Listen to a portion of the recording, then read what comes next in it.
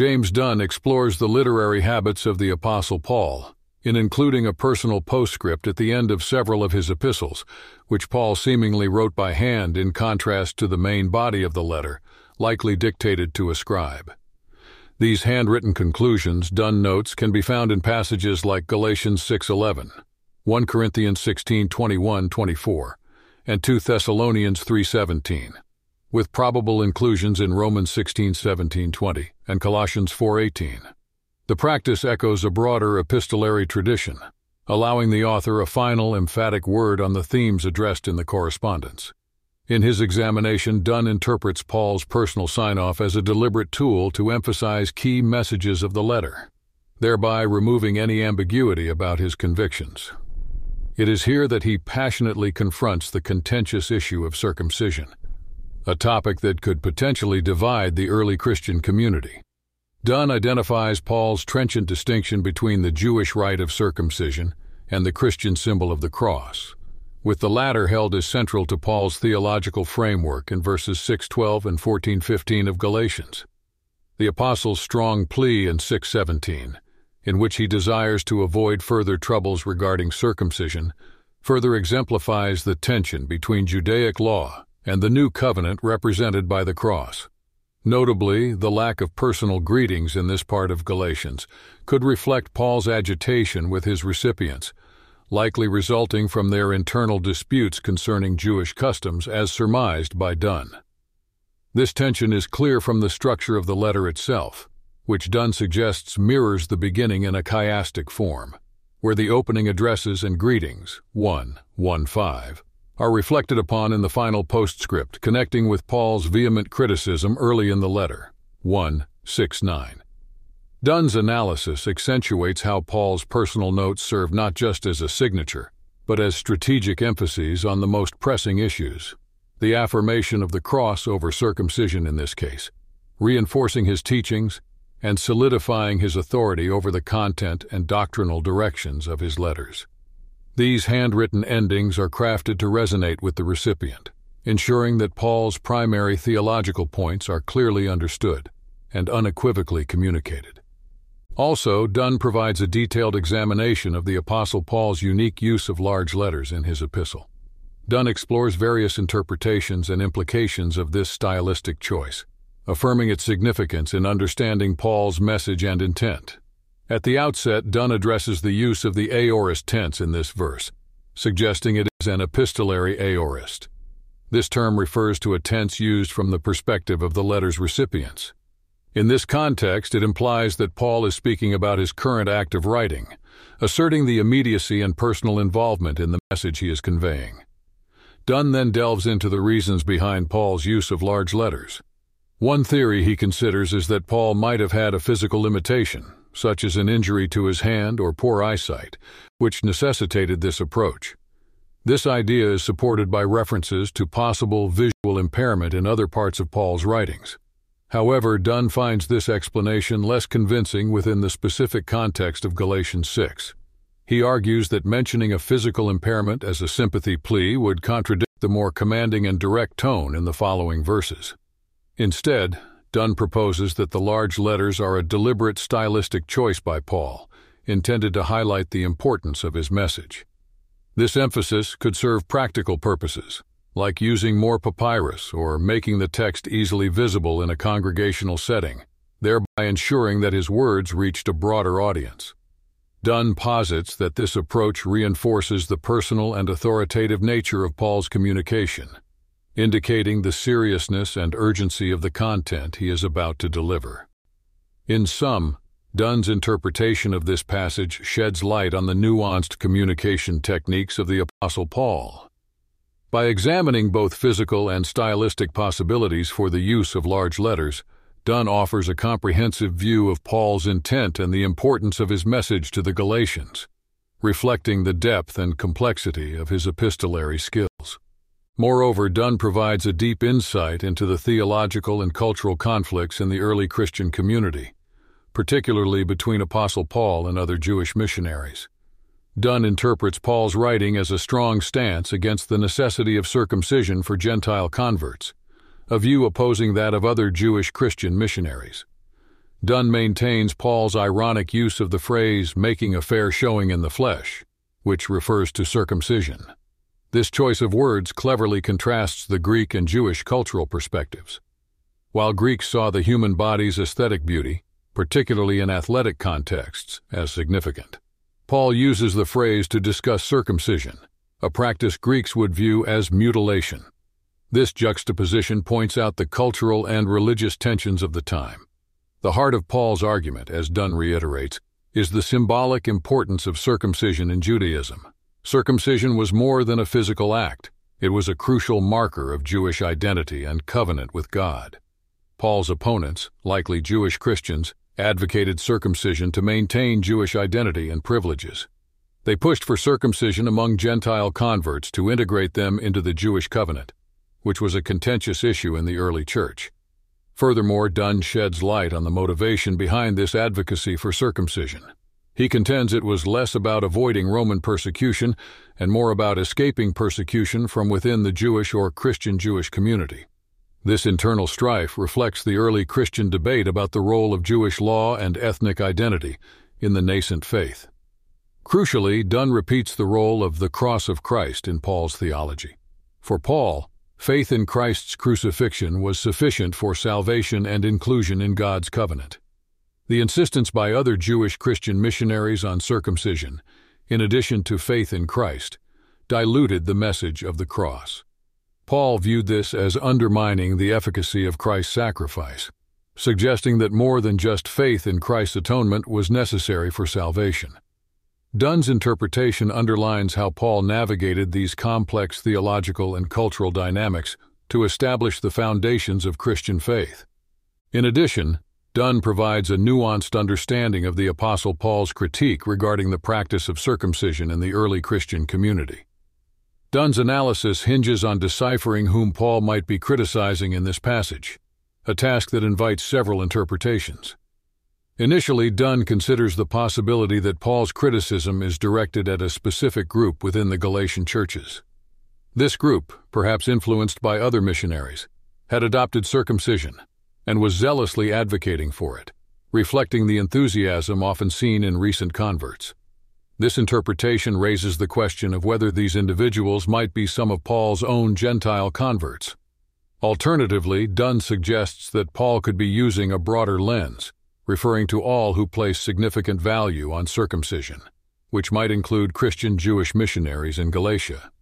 This interpretation aligns with the idea that Paul is not just targeting a single group, but addressing a wider practice within the early Christian community. Dunn dives deeper into the issue by exploring the critique that those who undergo circumcision do not fully adhere to the law. He presents three main scenarios in this context. The first scenario posits that by accepting circumcision, the Galatians have only begun to observe the law and are still far from complete Jewish observance, a critique that might inadvertently support the goal of those advocating for full conversion to Judaism. The second scenario suggests that if Paul is referring to Christian Jewish missionaries, then the critique is about their inconsistent adherence to the law, being more rigorous than Paul's stance but less so than that of groups like the Pharisees. The third scenario broadens the critique to a general observation about Jewish loyalty and the practice of covenantal nomism, echoing themes Paul discussed in Romans. Further, Dunn addresses the complexities of Paul's message, especially in the latter part of the verse concerning boasting in the flesh. He interprets this as a reference to Jewish confidence in their divine standing, indicated by circumcision. This isn't merely about the physical act of circumcision, but examines deeper issues of ethnic identity and privilege. When Gentiles accept circumcision, they inadvertently endorse Jewish claims of possessing a unique divine favor, thus reinforcing Jewish ethnic and religious superiority. In essence, Dunn's analysis presents a layered understanding of Paul's message in Galatians 6:13. He underscores that Paul's critique is not simply a protest against the act of circumcision or an emphasis on outward appearances. Instead, Paul's argument is deeply rooted in the complexities of ethnic identity, religious practices, and the dynamics between Jewish and Christian beliefs during that period. Dunn's interpretation sheds light on the multifaceted nature of early Christian discourse. and the challenges it posed within the context of Jewish and Gentile relations. Besides, Dunn explores the transformative shift in Apostle Paul's beliefs, from a staunch upholder of Jewish law to a proponent of faith centered on the crucifixion of Christ. Dunn accentuates that Paul's previous pride in Jewish covenantal privileges gives way to a singular focus on the cross as the only basis for divine acceptance and the receipt of the Holy Spirit. This shift is not merely a reassessment of Jewish-Gentile relations, but a profound revaluation of worldly values and beliefs in their entirety. Paul perceives the world in its unredeemed state as distanced from God, and through the cross, he sees a rejection of worldly rationales and values. Dunn affirms the importance of crucifixion imagery in Paul's theology. The crucifixion represents more than Christ's death. It symbolizes the death of the old world and the emergence of new possibilities. This theme is intricately linked to the concept of salvation, which, in Paul's view, involves a deep identification with Christ's crucifixion. This identification signifies a dying to the world and the old self, an idea that Dunn connects to baptism and the reception of the Holy Spirit. This process, Dunn notes, is ongoing. Paul's use of perfect tenses in his writings suggests a continuous state of being crucified with Christ, indicating an enduring detachment from worldly ties. Lastly, Dunn links boasting in physical attributes like circumcision to worldly attitudes. He debates that such boasting signifies a failure to grasp the true meaning of the cross. In sum, Dunn presents Paul's message as a radical reorientation from Jewish tradition towards a universal, cross-centric gospel that redefines identity, faith, and salvation. Additionally, Dunn provides a nuanced understanding of Paul's theological perspective on the distinction between the old and new creations. In this verse, Paul dismisses the importance of circumcision, a significant ritual in Jewish tradition, implying that neither being circumcised nor uncircumcised holds intrinsic value in the Christian faith. Instead, what matters is being part of the new creation. Dunn asserts that this stance of Paul serves as a critique against overvaluing ethnic identity and ritualistic practices that were central to Jewish culture. These practices, although intended to differentiate the Jews as special to God, paradoxically align them with a world that was distanced from God and subject to his judgment. Dunn explores the use of the term world in Paul's writings, contrasting it with creation. The world refers to the present age, dominated by sin and alienation from God, while creation can encompass both the current and the forthcoming age. The new creation, as Dunn interprets, is the transformed world that emerges with the advent of Christ. This transformation is central to Paul's eschatology, where Christ's death symbolizes the breaking of sin and death's dominion, and his resurrection marks the beginning of a new era. For believers, this new creation signifies a transformative journey. Identifying with Christ in his death and resurrection means participating in this new reality. It is a process of becoming more like the Creator, a journey not yet completed, but oriented towards both the paradigmatic past events, Christ's death and resurrection, and the future victory of God in Christ. This dual orientation, as Dunn explains, is not just a theological concept, but also provides practical norms and goals for Christian living in the present world. It's a shift from a focus on ritualistic and ethnic markers to a broader understanding of a life lived in accordance with the transformative power of Christ's message. Also, Dunn focuses on the Apostle Paul's concluding remarks to the Galatian church, characterized by blessings and warnings. These remarks are pivotal in understanding Paul's stance on the relationship between Jewish traditions and the Christian gospel. Dunn notes that Paul uses the term rule, canon, to describe his own way of life and as a standard against the other gospel. This rule is a summary of Paul's teaching, urging the Galatians to prioritize the gospel above ethnic identities and ritual practices. Paul hopes that they, like himself, will see ethnic and ritual distinctions as irrelevant compared to the message of the cross. Paul's blessing in this passage is deeply rooted in Jewish tradition. He uses terms like peace, shalom, and mercy, eleos in Greek, translating the Hebrew hesed, which are central to Jewish theology, symbolizing God's covenant faithfulness. This choice is significant because Paul extends these traditionally Jewish blessings to those who follow his rule, which de-emphasizes the importance of circumcision, a key Jewish identity marker. Dunn explores two interpretations of the phrase, the Israel of God. The first suggests a redefinition of Israel to include Christ's believers, especially Gentiles, aligning with Paul's broader message in Galatians. The second interpretation, which Dunn favors, is more inclusive, suggesting that Paul is referring to the Jewish people in their covenant identity, and also including Gentile believers. This view aligns with Paul's theology that sees the gospel fulfilling Abraham's promise, extending blessings to Gentiles. Overall, Dunn portrays Paul's message as one that maintains Jewish identity and traditions, while embracing an inclusive view of God's covenant. Paul's teachings highlight the continuity between Israel's religion and faith in Jesus as the Messiah, extending covenant blessings to all believers, transcending ethnic boundaries. Moreover, Dunn focuses on the Apostle Paul's expression of exasperation and fatigue due to the trouble stirred up by certain individuals in the Galatian churches. This frustration is captured in Paul's plea, "From now on, let no one cause me trouble," which Dunn sees as a sign of Paul's mental and spiritual exhaustion. This exhaustion, Dunn suggests, stems from the various challenges Paul faced in his mission work, particularly the conflict and opposition that marked his efforts to spread the gospel among the Gentiles. In this section, Dunn probes into Paul's statement, "I bear the marks of Jesus on my body."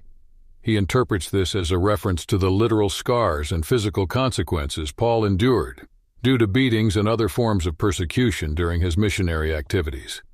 These marks, Dunn disputes, are not just physical scars, but symbolize Paul's deep identification with the sufferings of Christ.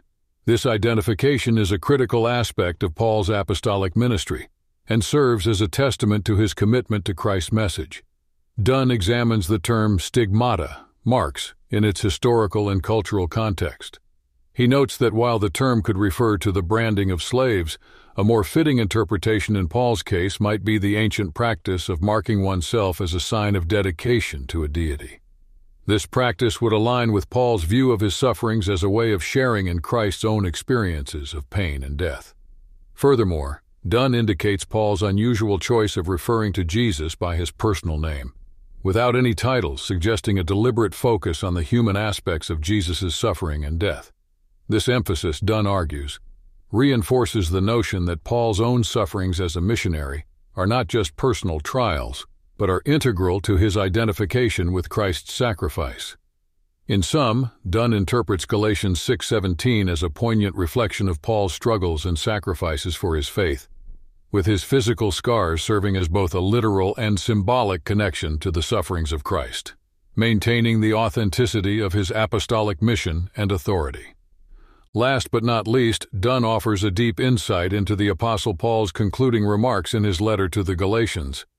Dunn interprets this farewell as a reflection of Paul's customary practice in his epistles, where he typically uses grace in his benedictions. This term grace, as Dunn notes, replaces the more conventional epistolary closing of farewell, carrying a profound significance in Christian theology. It reiterates the concept of divine generosity and initiative, a central theme in Paul's teachings. Dunn repeats two distinctive aspects of Paul's farewell in Galatians. First, the reference to the human spirit in this verse is unique within the context of this epistle. Dunn suggests this might be a subtle reminder of the greater importance of spiritual unity through the Holy Spirit, as opposed to physical or ethnic identifiers like circumcision. This interpretation aligns with Paul's broader theological emphasis on spiritual rather than ethnic or ritualistic ties. Secondly, Paul's use of the term, "my brothers," is particularly noteworthy according to Dunn. This phrase is rare in Paul's valedictions, appearing only here and in Ephesians.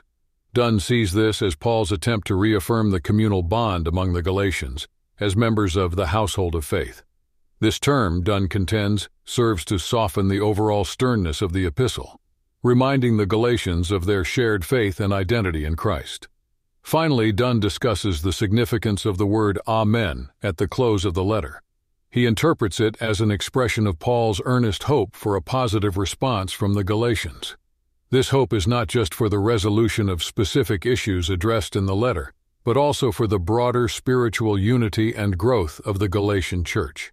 Dunn suggests that Paul's use of amen was intended to resonate with the congregation, inviting them to join in this aspiration for harmony and understanding within their community. In conclusion, Dunn's study on the Apostle Paul's epistles reveals Paul's strategic use of personal postscripts and distinct literary styles to underline his theological messages. Dunn notes that Paul often concluded his letters with handwritten sections, diverging from the main body likely dictated to a scribe.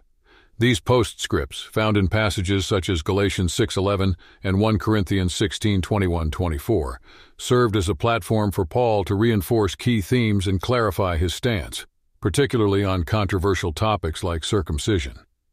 This practice mirrored broader epistolary traditions, allowing Paul a final, emphatic word to underscore his messages. In addition, Dunn examines Paul's use of large letters, a stylistic choice carrying deep significance.